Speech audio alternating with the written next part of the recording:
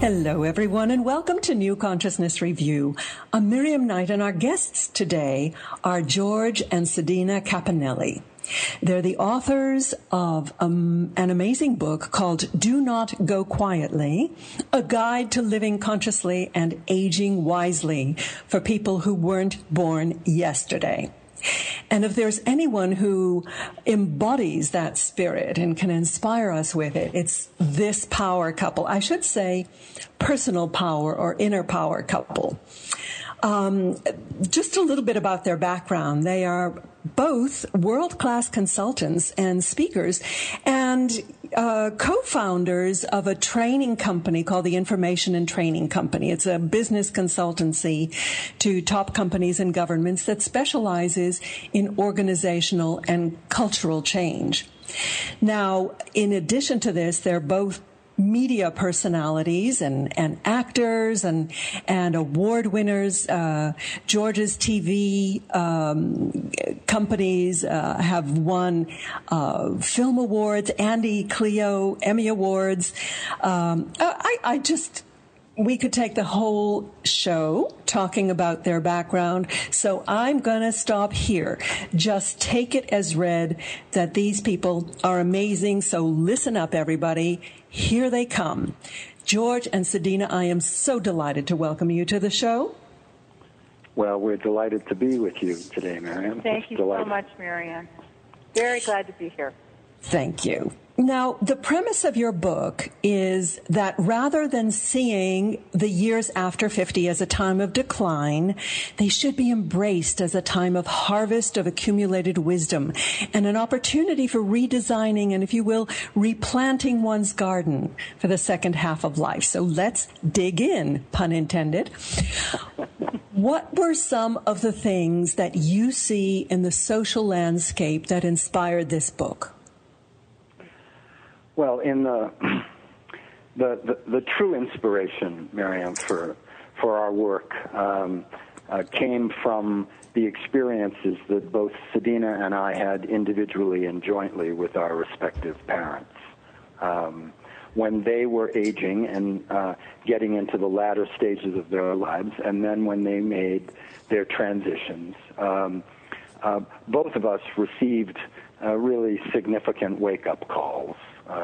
We've been blessed to have led really healthy lives up until that point and had not a lot of experience with the aging process from an institutional standpoint. And so when we made that passage, we both were shocked by the condition of the healthcare system and the strain that was put on the life care system. And we were troubled by the fact that no matter what we did, we weren't able to provide for our mothers and fathers what we felt were the same kinds of care and support and encouragement that we had received from them when we were children. And that's really where this journey began. Mm-hmm. And also, Miriam, around that time, we went to the International Conference on Aging in Sydney, Australia, and were privy to this just array of different countries doing amazing things for their elders. And we were quite frankly appalled that the United States was so down on the list and not doing what we could be doing to not only support our elders but to honor them. And also for me, it was kind of a perfect storm of transition.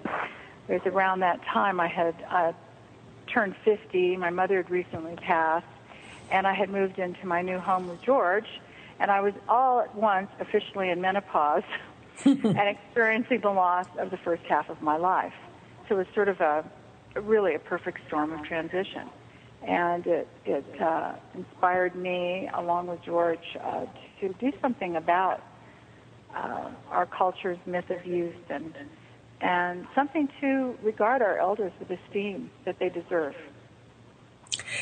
Yes, it's so sadly ironic that a country as successful and such a world leader as the United States is so far behind in all of the markers of healthy, good living. Our national health is down the list. Our education has slipped way down the list. And we look at the political debate nowadays, and it looks like they're trying to remove any last underpinning of the social safety net. You go into that quite a bit in your book. And the thing that I found so compelling was that you do point out that we are the ones with the power to change this. So let's start down that road. Well, it's true. In addition to our sheer numbers over the next several decades, a number of experts indicate that there are going to be the 50% of the population here in the U.S. And an even greater percentage in some of the other industrialized countries will be over 50 at the same time for the first time in history. So in sheer numbers, we have power. We also have power in that we represent a large portion of the national wealth. We will, in fact, over the next several decades, oversee the largest transfer of wealth in the history of the world.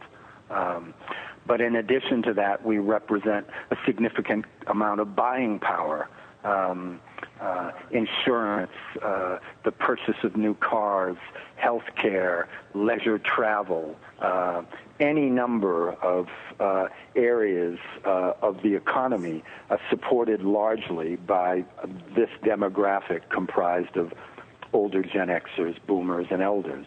And lastly, we have a lot of experience and accumulated wisdom that has come from being on our feet and in the trenches a lot in our lives. We clearly were instrumental in either the birth or the encouragement of most of the major social movements of the 20th century: human rights, civil rights, women's rights, animal rights, anti-nuclear, environmental.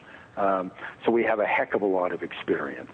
So we do believe that those of us who are in these demographics indeed have in our hearts and our hands the power to dramatically alter the course that this nation is heading in. And as you so aptly point out, it appears to us that it is heading in the wrong direction in a number of major categories. Mm. It's almost like we are pitting our buying power against the buying power of the corporations over the politicians. Yes. And the interesting thing is that I believe, at least, that many of us forget that power. We tend to limit our voting to those elections, whether they're biannual or quarter, every 4 years. And that's when we think we can exercise our influence. But the truth of the matter is we can influence it every day by the buying decisions we make, what products and services, what companies we support, what media we listen to. And all of that can be so incredibly influential in where we go, because those corporations that everybody keeps talking about that are buying America on so many levels, they depend on our dollars to create profitability. And if we start giving them signals that we don't like the direction they're heading in by not buying, not using their services, we're going to get their attention really fast, because underneath all the huffing and puffing, they depend on our dollars to survive. Exactly. And those of us in the second half of life are responsible for about 80% of the nation's wealth. And that's a lot of power. Money's power. And we can use it if we can coalesce our energies here. Mm-hmm, mm-hmm. Now, the book starts out really on a journey of cultivating one's personal power. And there seem to be two aspects to it. One is to clear your own kind of musty cupboards of memory and limitation. and you give some very powerful exercises and visualizations. Take us through some of the topics that we need to put in order for us to realize, to kind of move forward with our own personal energy and with a clean slate, if you will. Well, before naming some of those, I think the point that you make is really vital to the ultimate purpose of this book. One of the things that Sedena and I believe is that a lot of us throughout history have been motivated to make changes in the world around us. But unfortunately, unless we put our own houses in order first, what happens is we tend to visit on the world the imperfections and the limitations that we exercise in our own intellect and emotions. So the reason the book is divided into a series of sections, and the first one focusing especially on things that we can do, is that. So some of the things that we suggest. We suggest, for an example, that one of the things that enables the second half of life is to not view and judge the second half according to the same standards that we judged the first half. So we have a chapter called The Ruts of Ordinary Perception. And we talk about the fact that if we can get out of our habitual and somewhat limited way of viewing things and view what we're doing and what's happening in the world with new eyes, it tends to help us redefine some of those things Sedena was referring to that the second half of life is designed to do. Just a little overview of that is that, really, for me, do not go quietly. It's about boldly stepping into this sort of rite of passage that we're having in the second half of life. And as George was saying, there's some things that we have to let go of. When we went through our first puberty, we had to let go of being younger. That part of us in order to fully bloom into our young adulthood. And so now this rite of passage we're stepping into midlife and elder years requires a deeper understanding. So in order to do that, as George said, it's looking at where were we? What were some of the successes and failures that came before? And just being willing to take a look at the myth of youth and not try to hang on to that so tightly, because we are changing, and change is good. If we're not changing, we're not growing. And we'll never grow until we change, actually. So this is just a really valuable piece, and we address it in all those opening chapters that George was saying. The other thing I like about that process that you were recommending is that we tend to have this accumulation of guilt and regrets and kind of negative feelings about the past. And you're putting a positive spin on it. You're saying these were the stepping stones on your way to wisdom. So harvest the wisdom from each experience and then collect that into your way forward. I thought that was beautiful. Well, thank you. It's in the history of psychology, the difference between Freudian and Jungian psychology is based on that. Freud was all about naming and to some degree blaming, whether it was self or whatever, for a variety of sins and limitations. And Jung recognized that all of this was grist for the mill, because without these things, how could we possibly learn and evolve? It's one of the reasons that when I think people have belief systems that are a little too rigid and don't allow them to step outside of the lines and experience life from a variety of different perspectives, then it's very difficult to accumulate genuine wisdom in life.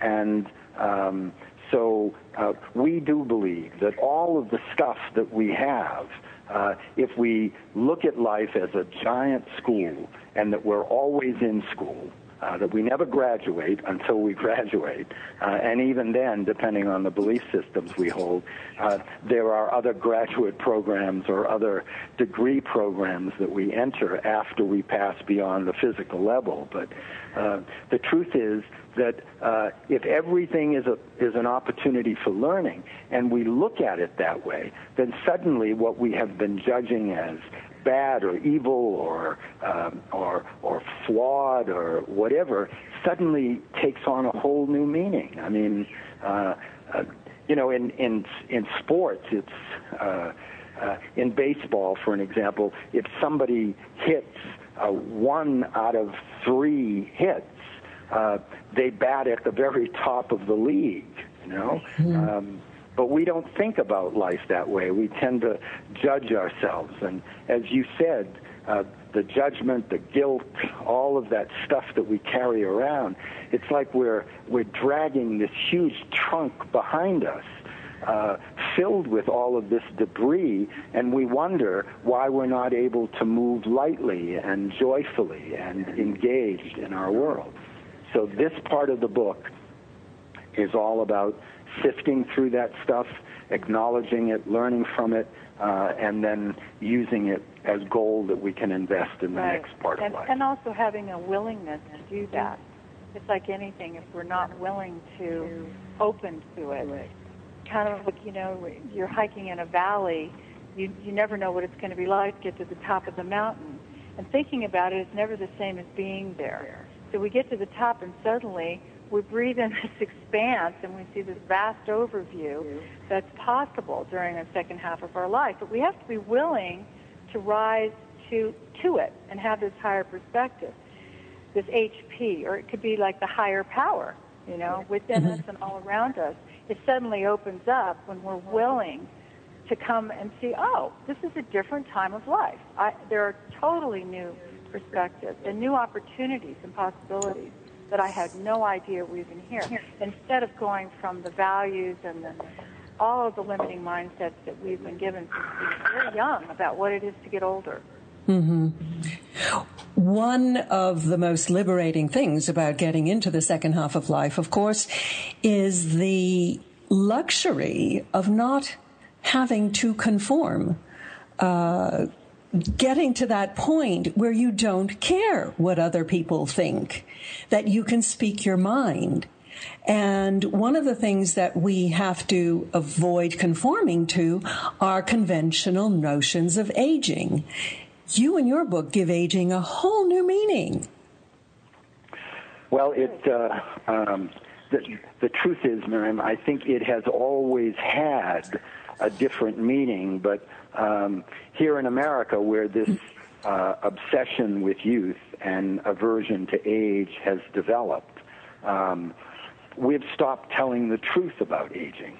Yes, it has a number of aspects to it that have their own distinct challenges, but the truth of the matter is birth is a challenge. Learning language in the beginning is a challenge. Learning to walk, learning to engage in interaction with other children, beginning relationships, education, all the way through our lives, we're met with significant challenges, but also remarkable opportunities. And aging isn't any different. So we experience some limitations in physical motion or range, and some of the things that we can't do as easily as we did before, But at the same time, there are all of these incredible opportunities that open up. Some that you mentioned, where people finally say, I don't give a darn anymore, I don't care what my neighbor thinks or whatever. This is my life, and finally I recognize that I need to be free to live it. But there are also new uses of time and energy. There's a whole inner dimension to be explored and prepared for. There are all kinds of gifts, and when we look in history, we can identify so many people who did not even begin to do some of their best work until they were in their 50s or 60s or 80s or 90s. And that's the lie that the media tells, that they turn older people into doddering fools or people who are the butts of jokes. And one of the intentions we have is to shake up that image, to put a true and new face on aging so that we recognize all the extraordinary things we can do and that we can do right to the end of the line. And there's, to back that up now, there's been extensive research on thousands of people, 50 plus, and they found what they're calling a developmental possibility for the second half of life, which begins at 50 and really ramps up at 80. And the development is not of the body. We don't deny that the physical performance will decline with age and so forth, but this development is of the mind and spirit. And for those who are willing to tap into what is really a stage of evolution, the decline of the body and all of those losses that come with aging will be easier to bear. And as George said, there's actually evidence that shows an increased inner security, a redefinition of time and space and of life and death and the self and our relationship to others.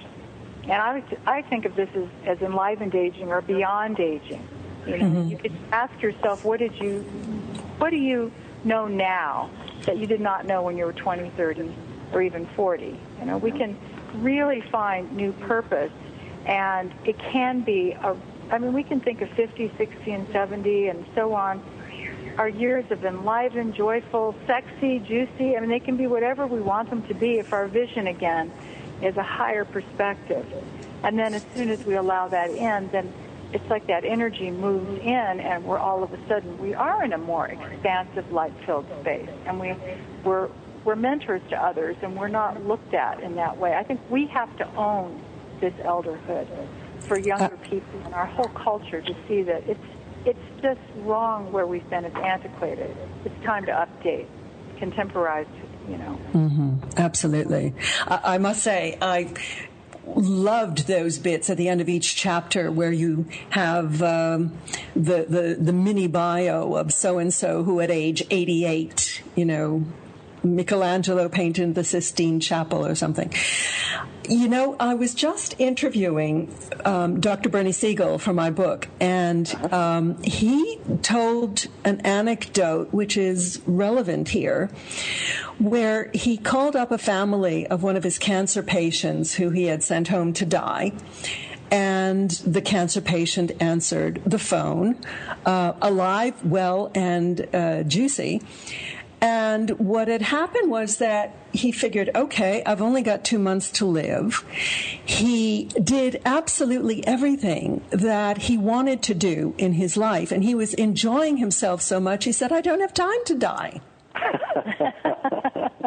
That's so wonderful. It's a great story. And I think Bernie Siegel's great. I think it's also a story, Miriam, that is told more and more often these days as people break out of the mold of traditional thinking. When we look around at so many of the people we're blessed to work with and know in our lives, and when I think back and compare people that I knew who were in their 50s or 60s when I was a boy, and how these people are today, how my friends are, how I am, it clearly is a whole new world, and it deserves a reframing and a re-articulation of what life is about at this time. There's that anonymous quote I love. It says, "Never fear growing old. There are many who have never had the privilege." Yes. So you might as well enjoy it.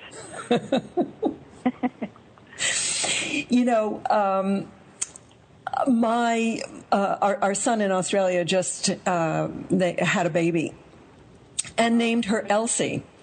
And I was thinking, Elsie, I know that song. And I looked it up on the web. It's the song from Cabaret.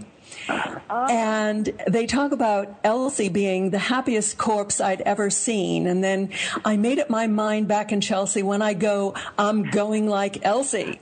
Right. Yes, I remember that. skidding into home base at heaven's pearly gates. I just love that whole image, and that's what I want to do.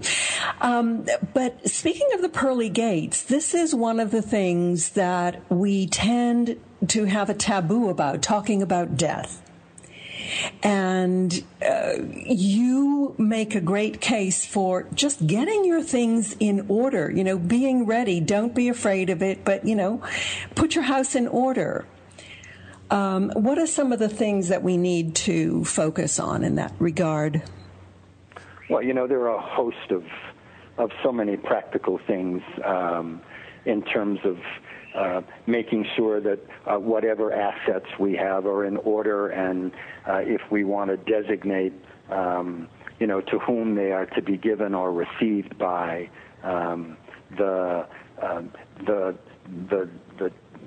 stories are so legion of individuals who don't take the time to do that, and then something happens much earlier in many instances in their life than they expect, and so they find themselves leaving behind a whole mess that other people have to somehow or another clean up, and it causes dissension and difficulties. So certainly taking care of those financial aspects of one's life.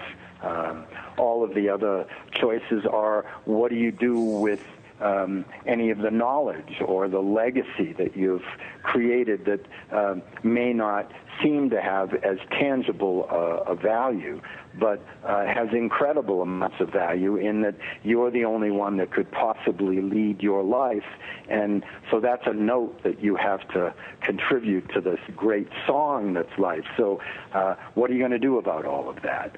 What about your own transition? Have you thought about what that passage should be and how it's to be taken care of and who's going to be responsible? So, there are a whole set of kind of getting ready. And also, if we pay attention to a number of different spiritual teachers and disciplines throughout history, we again and again are told that the time to deal with the concept of death is while we're living. Not only does it deeply enrich the moment-by-moment experience of life because it makes it even more precious, but most important, if we wait until we die to do the things that we need to do to align our spirit, to open our heart, to live lives of greater grace and generosity and all the rest of it, we're surely going to miss the boat, And so these are all preparatory things, but they're also ways of coming to terms with dying. And, we don't have any problems with the subject of birth. We don't have that many difficulties with the subject of marriage or graduation or any of the milestones in life, but I don't know where this anomaly crept into our system where suddenly we believed that there was an entrance but there wasn't an exit, or we could deny the idea of an exit, Well, our society has just really taught us from very young ages that it looks down on it. It's as if it's a failure, and it's part of life. One of, what we're trying to do in the book, because it is something that people stick their heads in the sand about. So there's a lot of support in the book to go through these things. The question that you asked, for instance, Miriam, gets answered so that you can follow through and think about these things real time. And by the time you get to that, you're sort of prepared to do it, and it enriches your life. I think, as George said, so many teachers have taught us in the series, Don Juan series. Carlos Castaneda talks about walking with death over your left shoulder and making peace with death and knowing that then you will have a conscious exit. And the other thing is also to, if we identify with our soul rather than our bodies, but our soul, suddenly a lot of fear is gone. We're going to be a limitless being. We're going to go on from here. It makes it a lot more palatable. But if we're just our bodies, it's very limiting, and no wonder people are afraid. I think it's no coincidence that the vast majority of the audience in any kind of body, mind, spirit workshop or lecture are people over the age of 50. I suppose because as you do approach the end of your time on Earth, in physical body, you start thinking more about spiritual things. You do have both the motivation and the luxury to do that. You offer a number of avenues for kind of getting closer or cultivating that aspect, including mind-altering substances, I was interested to note. What have they given you in terms of your view of the universe? Well, that early chapter that we talked about, the ruts of ordinary perception, that term comes from Aldous Huxley, and Huxley obviously was an innovator and a journeyer into a number of aspects of consciousness. And our journeys, both individually and jointly, have covered a lot of different ground and used a lot of different techniques. Stanislav Grof and his holotropic breath work, for an example, is a way that a number of people have learned how to duplicate mind-altered experiences simply through the use of the breath. Yoga does many of the same things in a lot of its manifestations. Meditation, to a large extent, is certainly a mind-altering experience. And then, along the way, there are a series of hallucinogenics and other kinds of grains and drugs that various people use, both in sacred rites and ceremonies and also in psychological adventures and journeys. And there's a wonderful story that an old friend of ours tells, a very wise old friend, about meeting a very noted scientist on an airplane. And during the course of that journey together, they were talking, and this wise old friend shared his experience with hallucinogenics. And this world-renowned scientist turned his nose up at him and said, he said, that's like climbing a mountain using a cable car or something. I'm not interested in that at all. And so they went their way, although they stayed in touch with correspondence. And about 3 years later, this wise old friend of ours got a letter from this renowned scientist saying, I was introduced to hallucinogenics, and what I want to say is, forget all that nonsense I told you on the plane. So whatever it is that people can do that gets them outside of their ruts, provided it is done with a degree of, safety and authenticity, and it's not done simply out of the cries of addiction or whatever, are certainly things that we encourage because it changes one's life. Absolutely. Sure. Well, we've been talking about inner work. Now, let's talk about outer work. What are our options for shaking up the world? You gave some wonderful examples of communal living and new economic models. Pick one and lead us into it.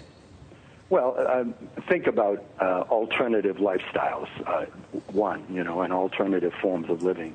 We live in a consumer-based society, so the fact that we are all dutiful consumers is one of the things that keeps the illusion of this engine cooking.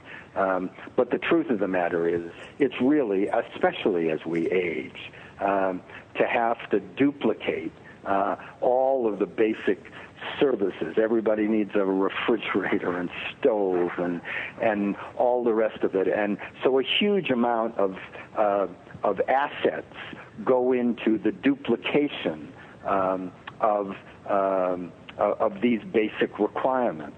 And yet there are so many interesting models. Paulo Soleri, although he has never been able to achieve in practical terms a lot of his visions, if you read his writing, he talks, and it makes so much sense to have collective spaces where some of the resources that we need are present, and then private spaces for our own comfort and our opportunity to do some of the inner work or the personal aspects of life that we want. So ownership, as we know it, is a large burden that sits on the shoulders of a lot of people as they age, and as we learned as recently as 2 or 3 years ago, some of that ownership can disappear overnight because of the foolishness and greed and manipulation of other people. So finding new ways to collaborate, to gather together, to support each other, to build community, these are such vital and important new strategies. You know, Miriam, we have a friend who's in her 60s, and she's just put out the word and is very engaged, has a good background to do it. She's beginning a Santa Fe cooperative, a food cooperative. And that's just an example. And it's a way of the whole community coming together, being, really overseeing the food that they get and the quality of it, and being in community. And there's country gardens that people can take on in community. Because midlife and beyond is really new territory for all of us. And this is a different life phase from the career and family building years that we all had, at least for me, in the 20s, 30s, and even 40s and 50s. And it's new territory. It's not the same as our parents' retirement and what they did. We're really reinventing, and we have the opportunity to reinvent anew what it means to keep contributing to society, to be mentoring younger people, to show generations to come that if we continue to grow and reinvent ourselves, we really can pioneer new paths and resurrect our dreams, which is another huge focus for us in the book. It's so important to go inside and uncover what those gifts and talents are that you might have set aside, and see how you can bring those out in the world. And the more we think that of others to come in on those dreams with us, the more that we're doing what George is talking about. We're not duplicating. You actually made a very cogent distinction between desires and dreams. Yes. Can you expand on that? Sure. We believe that we also make a distinct difference between believing and knowing, and these two areas are very connected to one another. We live in a world where we tend to live our lives based largely on other people's beliefs. As a result, we have become a society that is easily manipulated in a variety of ways. It's almost impossible to manipulate someone when they're operating on a belief, on a knowing that they have. I know how to ride a bicycle. It's a physical reality. Somebody comes along and tries to tell me that the wheels are supposed to be upside down and whatnot. I tend to not pay much attention to that person. There's a similar distinction between dreams and desires. Desires for us are artificially stimulated by induction, by forms of manipulation and education. So we have a lot of desires, whereas dreams emerge from the essence of who we are. Sedena was just talking about those dreams. They're the notes that we were born to live. In indigenous cultures, many of the shaman in tribes, one of their principal jobs is when a new child is born into that tribe or community, it's the shaman's job job to help identify what the gift is that this child has come into that tribe to deliver and to live out. How different that is from our culture, where a child is born and before long we're attempting to turn them into a mimicry of some trend or some belief system of a time, instead of letting that enormously gifted, innocent, unique being come into their own and share what they've come here for. We tend to denude them of their individuality and their authenticity. And desires are the things that those who care to lead us around by the nose with, whereas dreams, those are distinct, those are individual, those are unique. Right. And of course, there are many beliefs that we hold when we're younger, and in the book we do our best to guide people through looking at what some of those beliefs are, because certainly I have different beliefs and values now than I had when I was 20, 30, or 40. And so we've really written the book in a way to be an interactive coaching session so that people can do this work, but do it in a really, in their own personal time, and very cathartic process. One of the things that inspired me the most was this notion that you have the permission to go back and look at your dreams, and it's never too late to manifest them in the world. That's incredibly empowering. Well, but is it true? Yes, it is. Absolutely. It is, Miriam, and that's back to that thing we were talking about the shaman identifying the gifts of the innocent children that are born into a community. They are alive, those dreams. They're in the DNA of the individual. And yet we, this mimicry that we call education today, as you know, the word education comes from educare, which means to call forth from within. But in turn, we've turned education into a means of making people adapted or domesticated, as Don Miguel Ruiz says, individuals who are able to fit within an economic system. Our whole world is predicated on values that were created during the Age of Reason and the Industrial Revolution. And we're still clinging tenaciously to those outmoded values that have nothing to do with individuality and uniqueness and authenticity. George and I also believe that we came into this world, as he was alluding to earlier, with a dream, with a destiny. And we certainly, from my point of view, is that I started as an actress. I did a lot of things. I had no idea it was going to bring me to the place that I am now. But by honoring those skills and talents that I was drawn to when I was younger, I couldn't do what I'm doing now if I hadn't done that. So we encourage the reader to uncover those things that made us feel good, that brought creativity to the surface, that made us smile, or those people that really believed in us or had values that we thought a lot of. To just thinking of those things will resurrect those dreams that we came here to live. And some of us had to leave those behind to have children or have a career or whatever. And you're absolutely right, Miriam. This is a time when we can just go for it. We don't have to worry about it. We can really go for it and make this time of life the absolute best time. Now, you were both talking about the different models that one can create for the next part of life now, and this relates more or less to the legacy that we're leaving behind us. Now, I think certainly from your book, we all have a sense that we can never, ever go back to business as usual. The world, as it is being run today, is simply not sustainable, not on an environmental level, not on a socioeconomic level. So we absolutely must create new models, and if not us, who?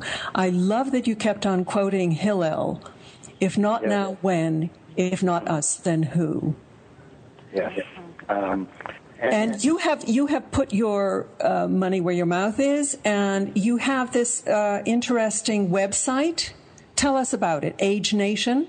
Well, yes, it's actually a pretty robust architecture that includes agenation.com. It includes the Age Nation radio network. It includes Next, a national digital magazine. It includes Age Nation Live, which is both a series of live and online conferences and webinars and programs.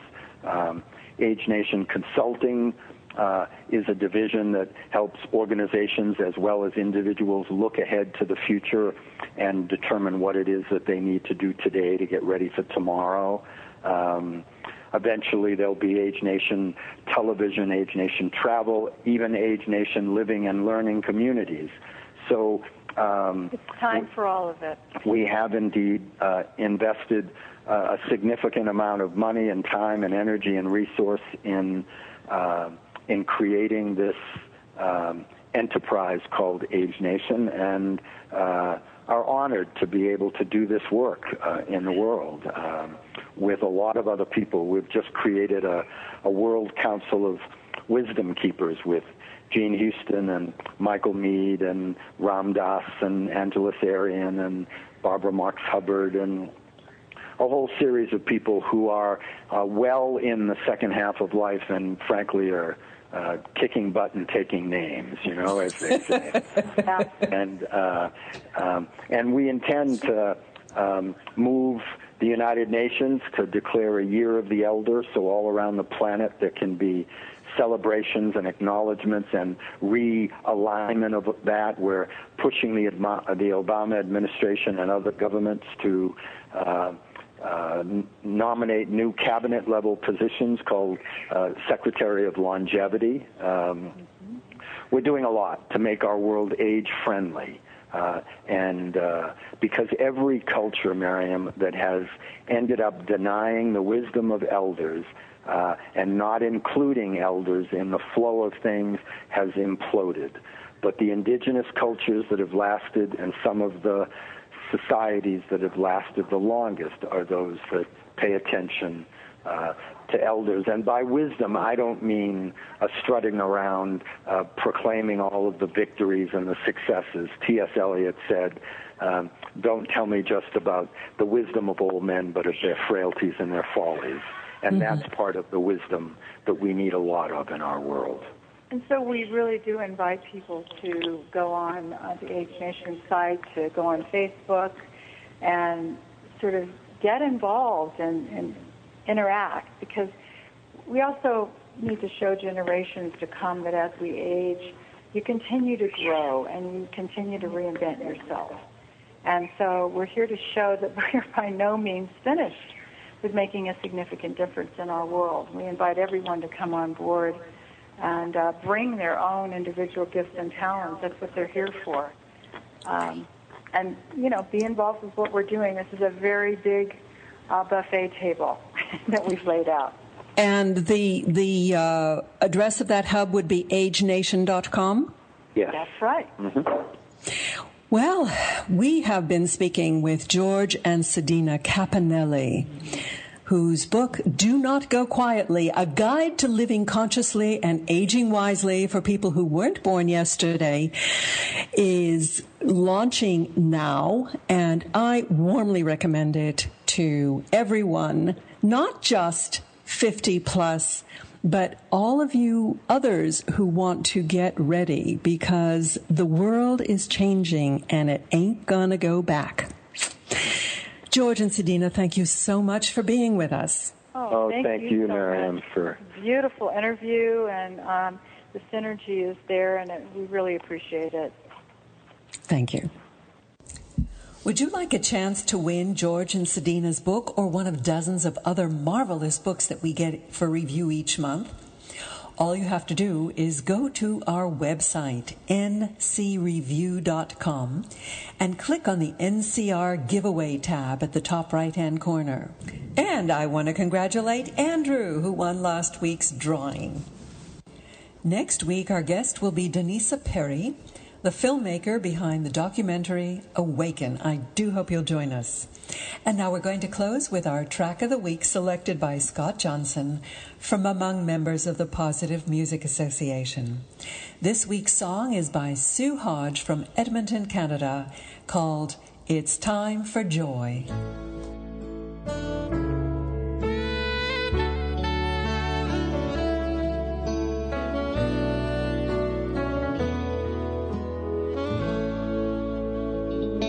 It's time for joy.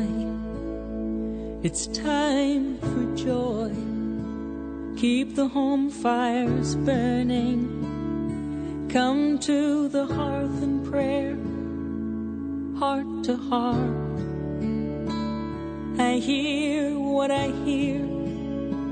Keep my ear to the ground. It's time for joy. So many roads, so many choices, so many souls, so many voices.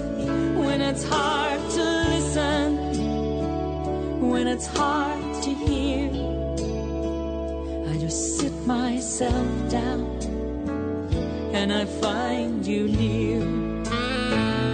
It's time for joy. It's time for joy. It's time for joy. It's time for joy.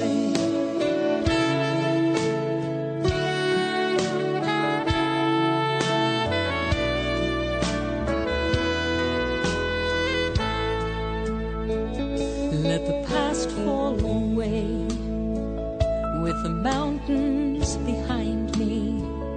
My heart reaches out like a golden prairie. The sun rises high before moving on. Then the ground reaches out and gathers it home. Keep the home fires burning. Come to the hearth in prayer, heart to heart. I hear what I hear. Keep my ear to the ground. Tend to the soil.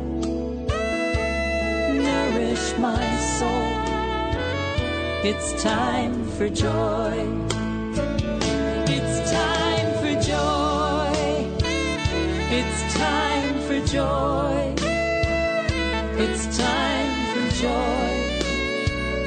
It's time for joy.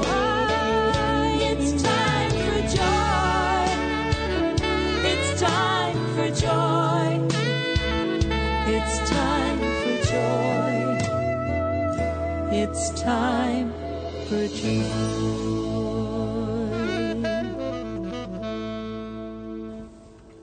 It's Time for Joy, Isn't It Ever?